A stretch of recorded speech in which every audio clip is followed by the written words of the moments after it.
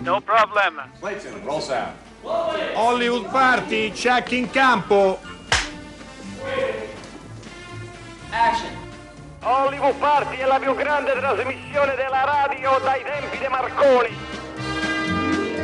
Buonasera a tutti. Come spesso accade quando ci sono degli appuntamenti festivalieri o festosi, visto che siamo alla festa del cinema di Roma, Zonta Magrelli, ciao Dario, sei in gran forma? Buonasera, assolutamente. Vi accompagneranno anche domani sera non ci sarà il tradizionale cinema radio, ma saremo qui all'auditorium, questa è la terza serata ed è il terzo giorno del festival, per raccontarvi che cosa accade, insieme naturalmente a degli ospiti, quindi non siamo soli e abbandonati in tutto questo, perché sarebbe triste e noioso. E abbiamo già due ospiti. Io vorrei presentarli così: il principe andò, buonasera e benvenuto. Buonasera. Ciao, benvenuto. E il santo Marescotti. Mi è venuto così, carissimo Ivano. Benvenuto a Hollywood. Santo, sono pronto a salire di grado, per Dio sono pronto. Allora, principi e santi, insomma, l'Italia è fatta anche di questi, ma insomma poi un motivo c'è. No, un motivo c'è assolutamente, e lo capirete proprio tra pochi minuti, quindi non dovete aspettare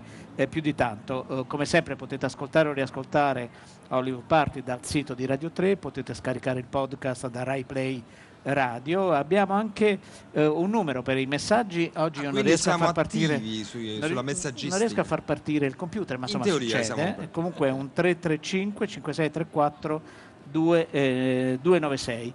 Oggi sono accadute varie cose. Domani ci soffermeremo sul diciamo, il secondo film più atteso dopo quello di Scorsese, sì, che vedremo lunedì. Oggi è stata la giornata di Downton Abbey.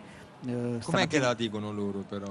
Downton, più o meno così, esattamente. Sembra quasi, chiusura, no? sembra quasi Londra, quartieri popolari, però Okay. quindi non sono a livello di Oxford, però dicono così, e infatti Roberto andò, confermava, per fortuna. E naturalmente, come sapete, è il film generato da una serie che per parecchie stagioni ha messo insieme un pubblico molto molto vasto. Domani avremo le voci, perché proprio questa mattina sono state le interviste con alcuni degli attori che hanno accompagnato il film, e faremo anche un piccolo focus con due colleghi e ragioneremo, no? Proprio perché non tutte le serie hanno generato dei film, in alcuni casi, penso a Sex and the City, hanno generato dei film più o meno discutibili, ma ne parleremo domani. Oggi pomeriggio e tra poco il nostro Alberto Crespi, qui in doppia veste naturalmente, ha moderato un incontro importante con un regista importante, Ron Howard, su un documentario su il mito di Pavarotti. Quindi abbiamo tante cose da raccontarvi, alcune appunto ascolteremo anche delle voci da oggi, ma noi volevamo cominciare, come poi tradizione della nostra trasmissione. Noi siamo legati profondamente all'attualità, a tutta l'attualità, anche quella che fa innervosire alcune volte i nostri ascoltatori quando ci occupiamo di film più popolari, aiuto, e mentre noi diamo spazio anche a quelli, e siamo attentissimi al cinema del passato prossimo o del passato remoto.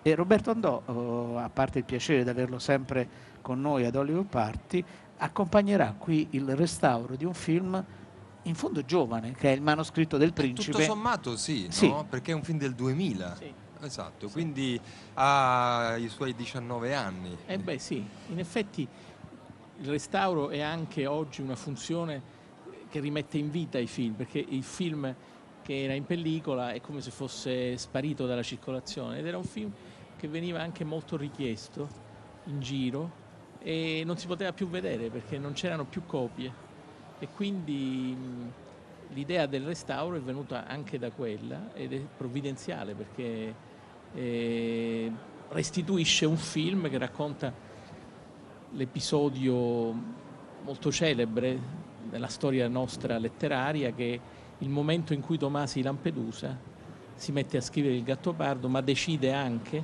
di dare lezioni a un giovane borghese di una classe che per lui era comunque una classe sottostante, in una Palermo degli anni 50 che usciva dalla guerra.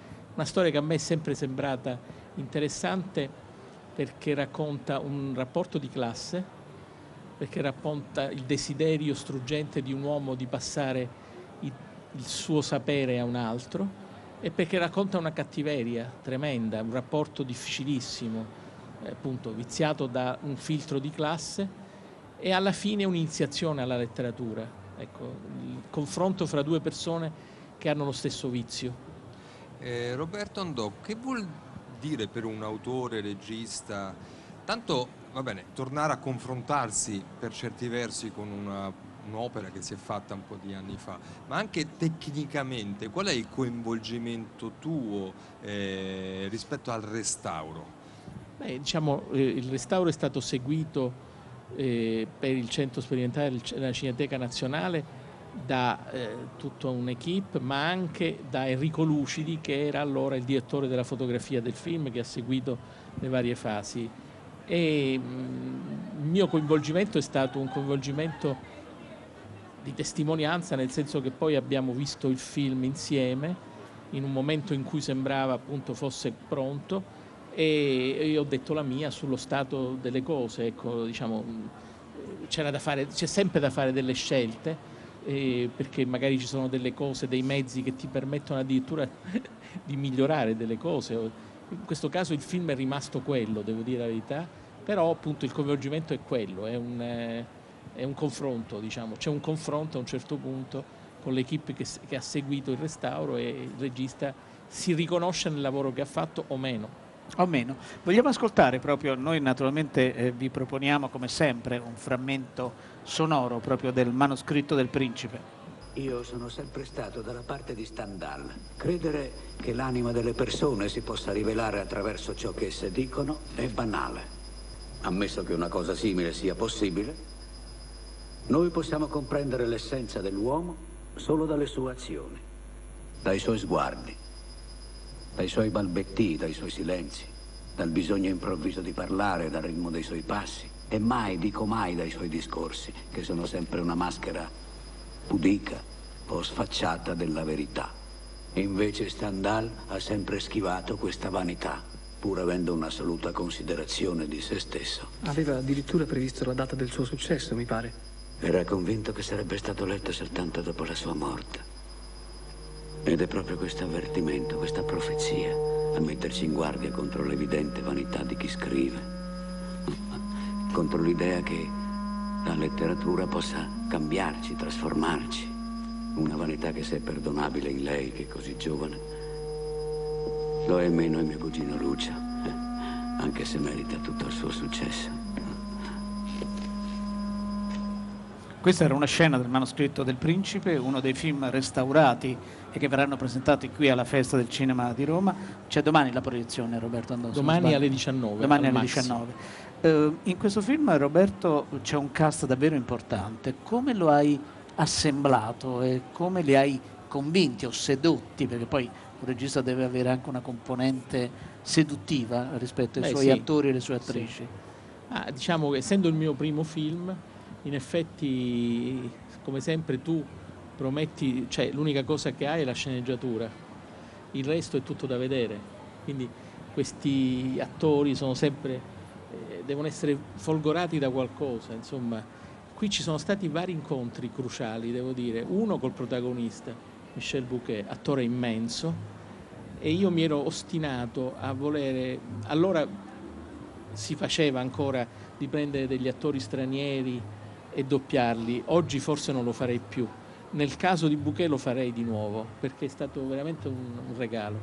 E il momento in cui mi aveva folgorato era quel film per cui lui aveva vinto l'Orso d'Oro a Berlino, Totò les Héros, no? E mi aveva molto colpito quel film, soprattutto perché aveva la possibilità di essere veramente Lampedusa, cioè nessuno attore poteva sovrapporsi a quell'immagine. Se avessi scelto anche un attore meraviglioso come ce n'erano in Italia, si sarebbe sovrapposta. In quel caso no, e questo mi piaceva. E lui è stato un incontro stupendo. Lo dico brevemente perché è un incontro meraviglioso. Io sono andato a incontrare Philippe Noiret perché ero convinto che potesse essere lui. E lui recitava con Bouquet una cosa che si chiamava Le Côtelettes. Io ho visto lo spettacolo, poi dovevo andare nella loge di Philippe e dovevamo andare a cena insieme. Durante questa attesa, da una porta il camerino di Bouquet si apre e vedo lui seduto così che mi guarda. Ci siamo guardati e in effetti io avevo visto lo spettacolo, ero rimasto colpitissimo. Lui, intuendo qualcosa, ha fatto questo gioco di sguardi e poi mi ha detto: so il motivo per cui Philippe la sta aspettando, è molto eccitato. Dopodiché mi ha detto: mi piacerebbe molto incontrarla. Io l'indomani ho chiamato Michel Bouquet. Un'epifania, insomma, No, è vero. un colpo di fulmine. E Noiret non sapeva, no, sapeva che poteva essere quella Comunque, la proposta. A distanza di tempo abbiamo fatto una cena con Noiret in cui lui mi ha detto: hai fatto la scelta giusta, io potevo fare il cuoco. È un grande, Non è vero, ovviamente, ma lo dico nel senso della generosità e dell'intelligenza. Erano molto amici, fra l'altro. Come era amico Michel di Jean Moreau. Ma io, diciamo, veramente ho scelto Jean perché mi sembrava che fosse importante, ci fosse una grande attrice carismatica, eccetera. E anche lì è stata una cosa stupenda, perché Peppuccio mi ha detto, Tornatore che era il produttore, mi ha detto: ma se ci riesci perché no? Però dice, questa qui ti risponderà mai, non ti risponderà. Invece io ho mandato questa sceneggiatura, dopo 3 giorni lei mi ha chiamato e mi ha detto: lo faccio, hai scritto un film che farà sembrare intelligente anche i cretini. Mi ricordo sempre questa frase perché era una frase attrice intelligente anche i cretini. Attrice. E poi l'ha fatto con grande passione, con grande...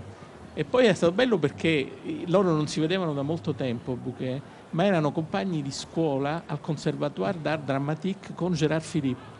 Tutti e 3 stavano sempre insieme e Michel era il più bravo, cioè il più diligente, figlio del pasticcere che studiava tutte le parti a me. Le 2 invece erano pazzi completi, quindi c'era sempre un rapporto. Allora Michel la rimproverava sul set. Se lei parlava, diceva: fosse concentré, silence, Jean. Come faceva il capoclasse. Faceva il capoclasse. E lei era felicissima di rimettersi in quella posizione, capito? È magnifico. Quest'asse Francia-Sicilia ha funzionato. Sì. Perché a volte il cinema, no, diciamo, Sì. si fanno delle cose anche strane, Assolutamente. non proprio logiche, eppure qualcosa accade, in questo caso in maniera eclatante. Sì. Ha funzionato perché sono questi 2 attori, poi ce n'era un terzo che era Laurent Tersieff nel film, e hanno dato un paesaggio secondo me diverso al film, che era quello che volevo, cioè come se tu entrassi in una terra straniera, una Sicilia remota della classe aristocratica, e non avessi dei riferimenti che sono i nostri. Questa cosa ha fissato il film in una dimensione, fin dall'inizio, in una dimensione diversa. A me mi ha aiutato. Poi c'era ovviamente anche gli attori italiani, 2 giovani attori, Giorgio Lupano e Paolo Briguglia, bravissimo, certo. C'era Giovanna Di Rauso, c'era Leopoldo Trieste che faceva il poeta Lucio Piccolo, quindi c'era Veronica Lazar. Però diciamo questa presenza di 3 attori, poi molto congeniali, 3 attori intellettuali, che quindi per fare c'è sempre il problema di come l'attore fa lo scrittore, e con Michel Bouquet era veramente congeniale a questo ruolo. Allora noi ringraziamo moltissimo Roberto Andò, ricordiamo domani sera c'è la possibilità di vedere, e poi dopo il film, ci auguriamo, restaurato, girerà splendente copia e ascoltiamo un altro momento, sì. Proprio è il proseguimento della scena che vi abbiamo fatto ascoltare prima, proprio del manoscritto del principe. Grazie a voi. Grazie. La realtà è che nonostante tutto noi restiamo quello che siamo. Noi siamo e saremo in ogni istante della nostra vita solamente noi stessi, nient'altro. Non si dispiacerà se la penso diversamente. Il fatto è che la letteratura ha cambiato la mia vita. Quando leggo un libro, lo leggo perché mi permette di capire me stesso, o di capire lei, o di capire tutto quello che non ho mai avuto e che forse non avrò mai. Da quando la conosco e la frequento penso di essere molto cambiato. Da quando ci incontriamo regolarmente ho potuto ammirare in lei alcune qualità fuori dal comune. Sono stato sorpreso dalla facilità, dalla rapidità con cui ha perfezionato il suo inglese. E non dubito che saprà analizzare meglio di altri il senso dell'opera di Proust o di Dickens. Ma non è questo il vero problema. Provi a guardarsi mentre si siede, quando accavalla le gambe, quando si muove, quando mi interrompe per fare le sue osservazioni, il modo in cui sceglie i colori dei suoi vestiti. Si riveda mentre entra in questa stanza, come saluta mia moglie. È in questi momenti che lei è veramente se stesso. Solamente in questi momenti. Mi sta dicendo che sono goffo?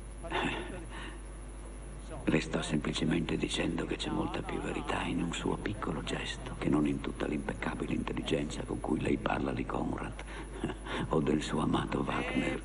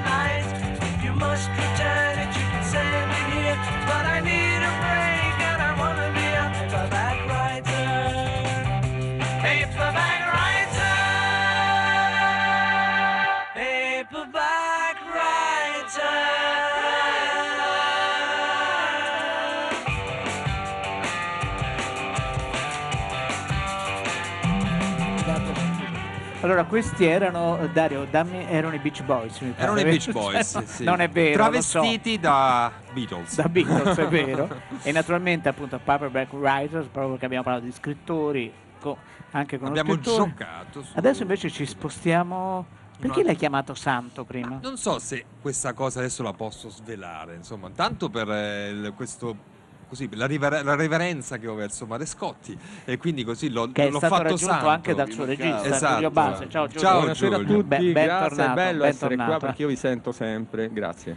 Grazie a te. E poi non so, forse ci arriviamo nella conversazione. O forse no, adesso vediamo. Forse no, vediamo. Comunque. Non so se arriveremo fino là. Però Non lo so. E allora, uno dei film presentati qui alla Festa del Cinema di Roma si chiama Bar Giuseppe ed è il nuovo film. Lo hai anche scritto, Giulio? Sì, vero? sì. È scritto e diretto da Giulio Base, Ivano Marescotti è il protagonista, ci sono anche altre attrici, altri attori importanti, poi alcuni magari li nomineremo. Allora, proprio per evitare gaff, perché già prima tu hai dato, hai lanciato lì una possibilità. Giulio, racconti dove siamo, in quale parte d'Italia siamo? Questo bar sembra... Questa è la mia sensazione di spettatore, sembra una di quelle stazioni di servizio dei film americani, poi in realtà accade tutt'altro naturalmente. Dai ai nostri ascoltatori, alle nostre ascoltatrici un po' di filo narrativo. A un certo punto credo bisognerà fermarsi perché, come no? Perché c'è una svolta non indifferente. Come no? Sì, Bar Giuseppe intanto è ambientato ma solo casualmente in Puglia, nella Puglia più profonda, al confine con la Basilicata. Hai detto bene, l'idea del bar quasi sembra quella di Baghdad Café, che credo che i nostri ascoltatori conoscano, ma insomma quella zona lì hopperiana, da Hopper il pittore. Giuseppe è un uomo di una certa età che ha un bar, la moglie muore quasi subito, lui ha figli adulti, vuole continuare col bar, i ragazzi invece non vogliono e lui continua e ha bisogno di aiuto, e in questo aiuto incontra tantissime persone sceglie una famiglia africana di profughi appena sbarcati, loro decidono che la prescelta a lavorare nel bar sia la ragazza, che si chiama Bikira, che in Swahili vuol dire vergine, e credo che i tuoi ascoltatori abbiano già capito. Soprattutto Giuseppe, Bikira, che vuol dire vergine, ma non tutti ci arrivano. No, ma quello è evidente, poi nel film c'è molto di più, naturalmente. Ivano Marescotti, in questo ruolo di Giuseppe a un certo punto prepari anche gli gnocchi, ho visto, no? E credo che quello... Malamente proprio. Gnocchi di però plastica. sei molto credibile, insomma, mentre li fai. Poi certo vengono commentati... Perché è un santo d'attore, insomma, quindi ha la dote. È vero. Ivano, raccontaci che esperienza di lavoro è stata questa qua. Questo dell'esperienza lavorativa è stata la cosa più bella che mi è capitata, perché ho sempre sognato di poter fare un film dove non siano le parole che esprimono le intenzioni. Io sempre sto anche insegnando recitazione, dico sempre che le parole vengono dopo, sono meno importanti della presenza, dell'esperienza fisica e sensoriale. E questo è proprio il film, ed è drammaturgicamente necessario che sia così. Lui è un buono, naturalmente non dice una parola in più di quella che è necessaria alla situazione, e soprattutto dal punto di vista attorale non fa didascalie, non solo con le parole, ma anche con il viso, gli occhi, eccetera. Giulio mi diceva sempre non fare trasparire nulla se non i pensieri profondi, trattieni tutto in modo tale che non c'è neanche la didascalia, la descrizione, i commenti facciali di quello che succede. Il commento diventa opera del pubblico, sarà il pubblico a dire, a vedere attraverso gli occhi il pensiero che ha questo personaggio, vedere le reazioni.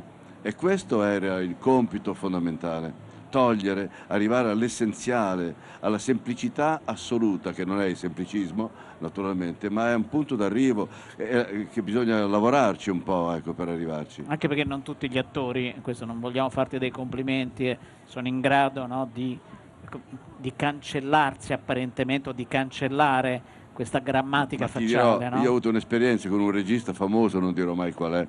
Peccato. Non dirò mai qual è, che dovevo fare il cattivo. Io in genere faccio molto il cattivo, questa volta finalmente ho un buono per definizione proprio, no? E allora ero il cattivo che entravo nel ristorante e mi diceva: dai, tu devi entrare, li devi terrorizzare dalla cattiveria, fammi vedere come fai il cattivo. Cioè, con la faccia, capito? Mi sembrava la recitazione ottocentesca. Io feci, no, puoi fare di più, puoi fare... E io, no, dai, di più. Tu dici, con quelle sopracciglia, mi chiese, sei capace di tirarne su una sola? Così. Dici, ecco, così sei proprio cattivo.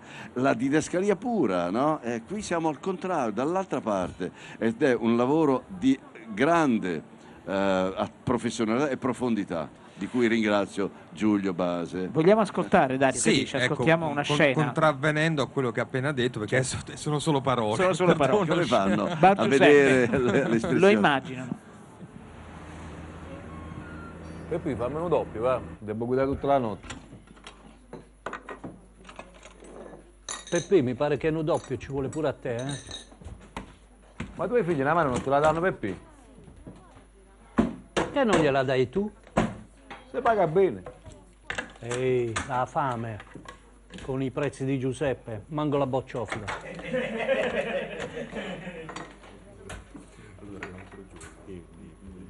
Ci vorrebbe che Giuseppe facesse un po' di pulizia.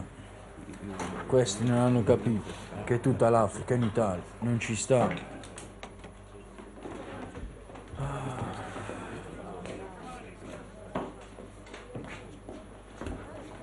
Perché non li cacci? Tua moglie li difendeva tanto, ma ora li prendi e li mandi via, no? E allora li mando via io. Eccomi.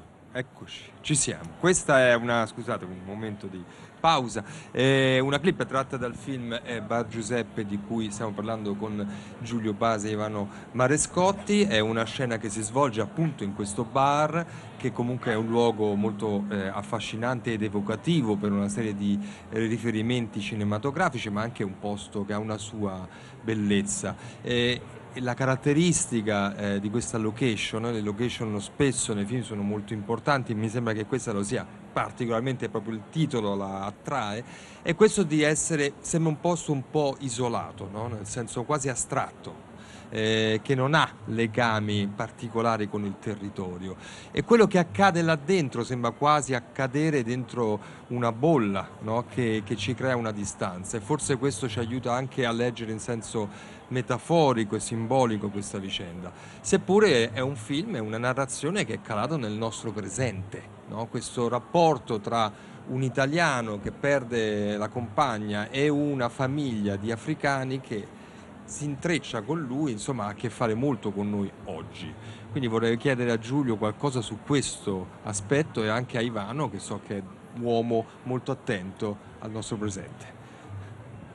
Ma sì, intanto grazie delle osservazioni acute, contengono quasi già una risposta. Aggiungo agli ascoltatori di Hollywood Party, di cui io faccio parte, ripeto, e quindi mi sento in amicizia. Sdoppiato in questo momento. Sì, no, cioè... sono qui in famiglia, parte in della qualche comunità, modo, esatto, così. che so che sono diciamo un po' più svegli della media, captazio vedere Lorenzi subito.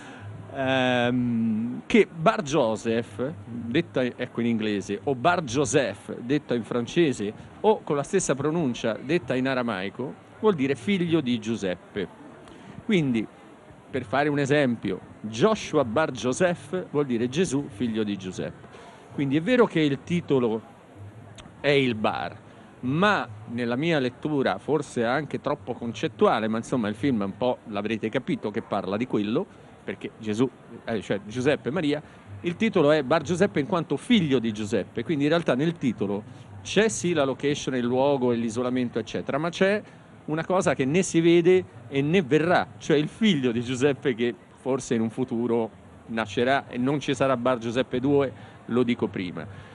Viceversa hai detto molto bene, io cercavo un'isola, perché Giuseppe è un'isola, non solo nel film, ma Giuseppe, l'archetipo di uomini come Giuseppe sono isole, a maggior ragione oggi, silenzioso, in questo frastuono continuo lui usa il silenzio, mite, al posto di fare un passo avanti ne fa uno indietro, al posto di replicare con veemenza replica con mitezza,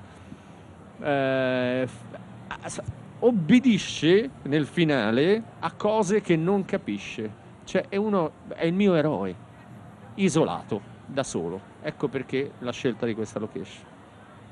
Ma io sì, vorrei per un attimo fare capire che non si tratta prioritariamente, unicamente e totalmente di un racconto biblico oppure evangelico. Io sono ateo e ho concepito il film e il personaggio da un punto di vista ateo, cioè dal punto di vista umano, soprattutto proprio umanistico e umano.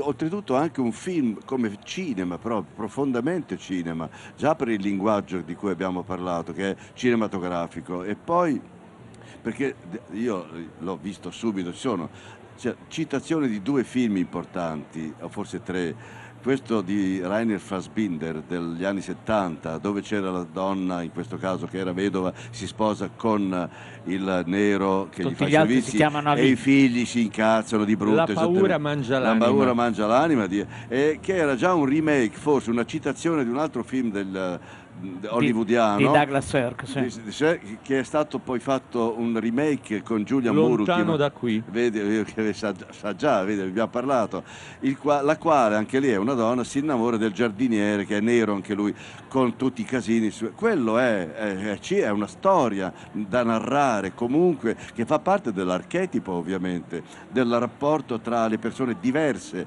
di provenienza diversa, naturalmente in questo caso inquadrato in un contesto mitico, mitologico e chi vuole religioso, ma chi non è religioso, io l'ho visto sul punto di vista umanistico, profondamente umano, e questo è importante. Una cosa volevo chiedere, il film naturalmente alla radio non possiamo soltanto farvelo intuire, ma Giulio Base, tu utilizzi una macchina da presa, un occhio molto mobile, molto liquido quasi, no?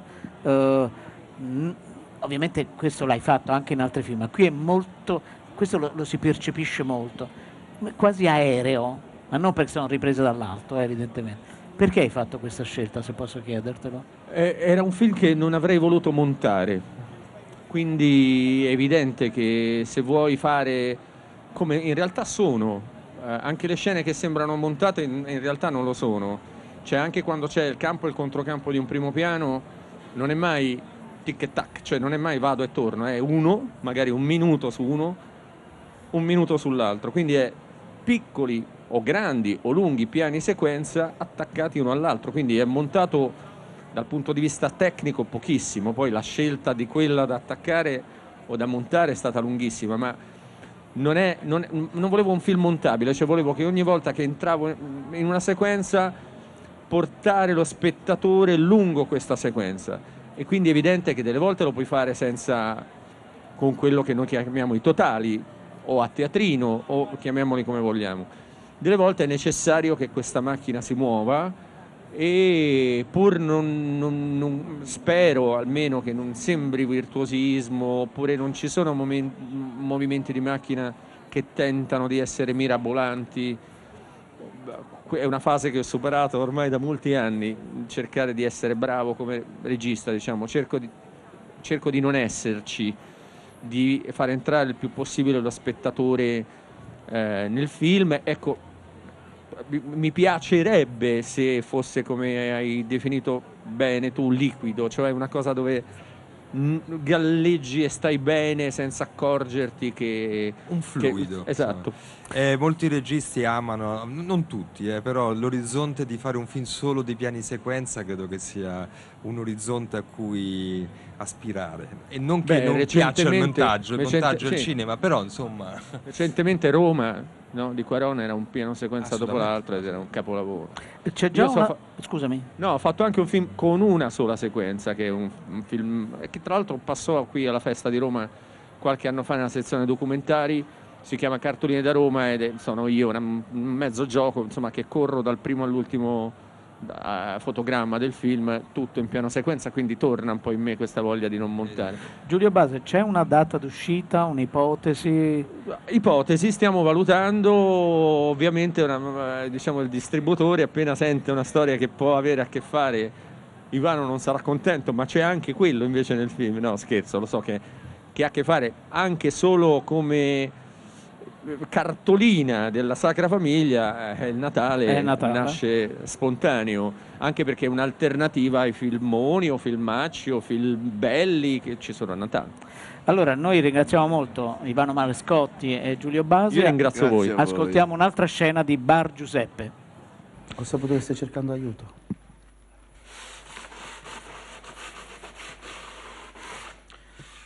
Papà, ti sei fatto bene i conti? Guarda che tra stipendio, contributi, senza mamma che amministra, magari fai qualche casino. Da solo non ce la faccio. Appunto. Hai provato a chiedere a Luigi? Te l'ha detto lui.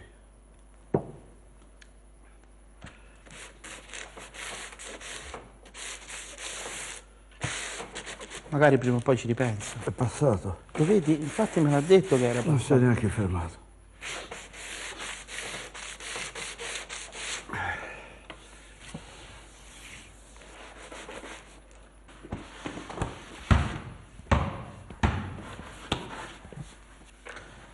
C'era qualcuno che andava bene fra quelli che hai visto oggi?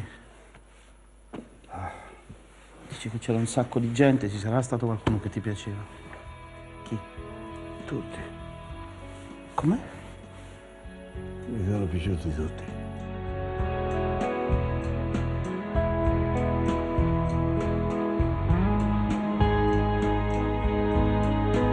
Is there a time to unfold cover? A time for kiss tell? Is there a time for different colors, different names? You find it hard to spell. Is there a time for first communion? A time for E17? Is there a time to turn to Mecca? Is there time to be a beauty queen? Here she comes.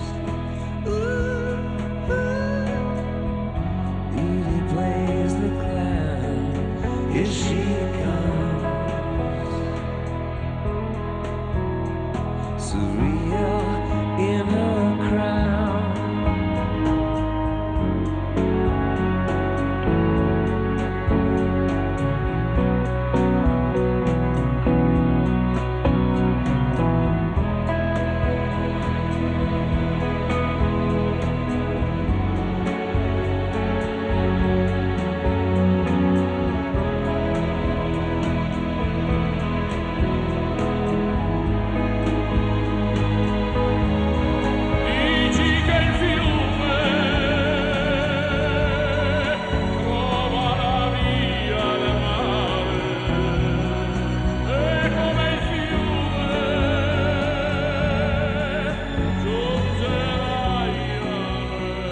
Allora, questa è Miss Sarajevo e abbiamo sentito... C'era un dibattito in corso. C'è un dibattito. Pensavo qual è il più bello spettacolo possibile qui all'auditorio, vedere 3 conduttori di Hollywood Party insieme. Ciao Alberto Crespi. Ciao. Buonasera a tutti. Benvenuto. È aperto, sì. È aperto, sì, aperto. Ci sei. Allora, Bonovox, Pavarotti, Miss Sarajevo, uno dei tanti incontri che hanno caratterizzato queste manifestazioni che il maestro Pavarotti faceva e alle quali ha molto lavorato, e in questo caso Pavarotti ha perseguitato Bonovox per avere questo brano, poi ce l'ha fatta e l'ha portato a Modena in uno di questi live pazzeschi, insomma, di grande... perché parliamo di Pavarotti? Perché quest'oggi è stato presentato il film documentario di Ron Howard. E perché qui c'è Alberto Crespi? Che cosa ha a che fare con Pavarotti? Hai a che fare qualcosa con Pavarotti? No, con Pavarotti proprio nulla. Con Ron Howard sì, però con Ron Howard sì, perché a moderare l'incontro c'era Alberto Crespi. Sì, l'abbiamo fatto insieme io e Antonio Monda. È stato un incontro in cui Ron Howard ha parlato un po' di tutto il suo cinema, partendo fin da quando era un attore bambino nell'Andy Griffith Show e dava i consigli a Andy Griffith su come cambiare le battute. Ha raccontato un aneddoto molto carino che finché ha avuto 6 anni i suoi consigli non venivano mai accettati. Poi pochi giorni dopo aver compiuto 7 anni ha suggerito di cambiare una battuta e l'hanno accettata. Quindi bisogna avere 7 anni per Evidentemente avere, sì. per avere ascolto. Andy Griffith gli ha chiesto: ma perché ridi, piccoletto? Perché sei così contento? È perché finalmente avete accettato un mio consiglio. Andy Griffith gli ha detto: e anche perché è il primo consiglio buono che ci hai dato, gli altri facevano schifo. Ron Howard è uno molto spiritoso, con un passato ormai lunghissimo nel cinema, attore televisivo, attore cinematografico. Quando abbiamo nominato Happy Days è venuta giù la sala, Immagino. perché Happy Days continua a essere un mito in Italia e forse anche in altri paesi. Poi regista importante e da un po' di tempo autore di documentari, perché ha fatto anche quello sui Beatles, e ha detto che gli piace molto alternare le due cose, che è stato Jonathan Demme a convincerlo a fare anche documentari. No, tra l'altro il documentario su Pavarotti, che credo sia di una piattaforma, io poi non seguo queste vicende, ma è un dettaglio. Dietro c'è un grandissimo lavoro, no? Per cui perché il materiale di repertorio è infinito. Tra l'altro in sala c'era Nicoletta Mantovani, che ovviamente accompagna il film, credo, dovunque. E che è presente naturalmente, racconta nel film, così come è presente anche la prima moglie di Pavarotti. Quindi c'è tutta la storia, no, di questo ragazzo, figlio di un tenore davvero molto bravo, che però non ha mai avuto il successo che la sua voce forse avrebbe potuto garantirgli, che per tutta la vita ha fatto un lavoro come tanti altri, e quindi districarsi per un regista che sappiamo bene che è dell'eclettismo, ha fatto poi il suo marchio di fabbrica, no? I film di Ron Howard sono, a parte quelli della serie Dan Brown, no? Sono uno diverso dall'altro, va dal western alla commedia.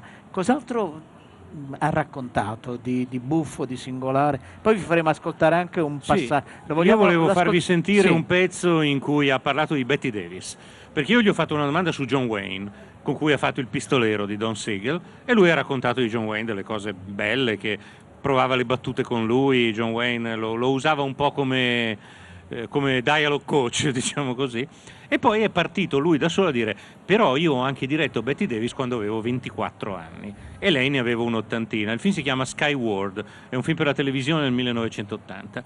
Ha raccontato di come i primi contatti con Bette Davis siano stati telefonici, e lei lo chiamava Mr. Howard. E lui diceva: ma mi chiami Ron, signora? E lei gli ha detto: la chiamerò Ron dopo averla vista in faccia e aver capito se lei mi piace o meno. E poi parte il racconto della prima giornata di lavorazione sul set con Bette Davis, e Ron Howard lo racconta così. First day of filming, I know her favorite director was William Wyler, and he always wore a suit. Ron Howard dice: primo giorno di riprese, io sapevo che il suo regista preferito era William Wyler, che era famoso perché andava sempre sul set in giacca e cravatta. Per cui mi presento, giravamo in un paesino del Texas in agosto, con 100 gradi Fahrenheit, che credo siano più o meno 40 gradi, mi presento in giacca e cravatta. Lei arriva sul set, mi guarda e finge di essere spaventatissima. E poi si mette a ridere di fronte a tutta la troupe e dice: ah, ho visto arrivare verso di me un bambino e pensavo: ma cosa potrà mai dirmi questo bambino? Ron Howard dice: va bene, comincio a prendere pillole per il mal di stomaco, però porto avanti la giornata, e a un certo punto arriviamo all'ultima scena da girare e le dico: signora Davis, non mi piace molto il modo in cui lei esce dall'inquadratura, provi a uscire in quest'altro modo. E lei mi guarda male e mi fa: mi sembra una pessima idea, però le dispiace provare? Va bene, proviamola. Bette Davis prova la scena in quel modo, capisce che va bene e fa proprio, schiocca le dita e dice: aveva ragione, facciamola così. Alla fine la saluto, le dico: grazie per questo primo giorno di ripresa, signora Davis, spero sia andato tutto bene. E lei mi risponde: è andato tutto bene, Ron. E in quel momento si alza e mi dà una pacca sul sedere. But at one point I said, Miss Davis, the way you're exiting the scene is not quite right. Let me suggest something. And I gave her some new direction, and she said, oh, I don't like that. I don't think that will work. And I said, well, please just try it. And she said, certainly I'll try it. And she did try it, and she immediately turned around and said, you're right, that's better. Let's shoot. So that was a little bit better. Still, things were tense. Now, we came to the time to wrap, the end of the day. And I said, Miss Davis, excellent first day. Thank you so much. I'll see you tomorrow. And she said, okay, Ron, see you tomorrow. And she patted me on the ass. Che parola non era sedere. No, era culo, un po' più sì, forte. una pacca sul culo. Che bella voce, un ragazzino comunque, che si è preso giovanile una pacca sul culo a Bette Davis, credo sia una medaglia. Nel modo più assoluto, perché appunto lei si conferma quel genio assoluto di donna e d'attrice che è. Grazie per averci portato un po'. Ma una cosa volevo chiederti, un pezzettino di Ron. L'integralità di queste conversazioni è sul sito della festa? Dobbiamo... Giuro che non lo so, ma domani ve lo farò sapere. Però noi le ci stiamo... informiamo. Hollywood Party le sta incamerando. Bene, perché abbiamo verranno buone. l'autorizzazione. Senza autorizzazione o con, o forse No, sì. vi autorizzo io. Allora, questa è la sigla di Hollywood Party. Francesca Levi, Maddalena Agnisci, le nostre curatrici, e poi Alessandro Boschi, Massimiliano Bonomo, Erika Favaro, la nostra redazione, e Alberto Crespi. Grazie Alberto. Giulio Base, Ivano Marescotti, Francesca Ceccarelli invece il reparto tecnico che ci supporta qui, Franco Fiori, Daniele Verde e Andrea Penna. Dario Zonta, Magrelli, Roberto Andò l'abbiamo detto? Non abbiamo detto. Non vedo Roberto Andò. Roberto Andò naturalmente. Io mi limito a leggere. Noi domani siamo qui, con noi ci sarà Fanny Ardant qua su queste poltrone.